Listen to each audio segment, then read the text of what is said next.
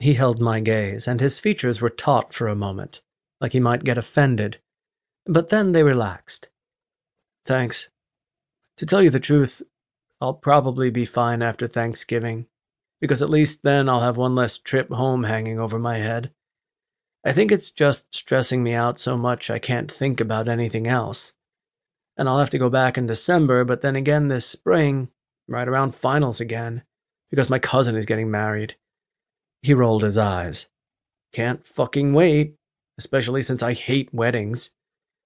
That last part was certainly unexpected. Do you? Well, yeah. The whole idea of getting married just blows my mind. Oh, okay, yeah, you get a few perks, but you're basically throwing a $50,000 party and betting half your assets you'll keep liking this person. I blinked.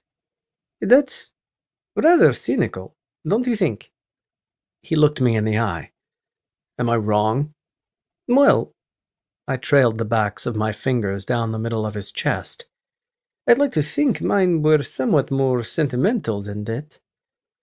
His lips twisted slightly, like he was gnawing the inside of his cheek. Really? Of course. You call me a hopeless romantic, but I wouldn't have gotten married if I didn't feel something. Something tells me you're in the minority, he said with more bitterness than a 20-something kid should have possessed.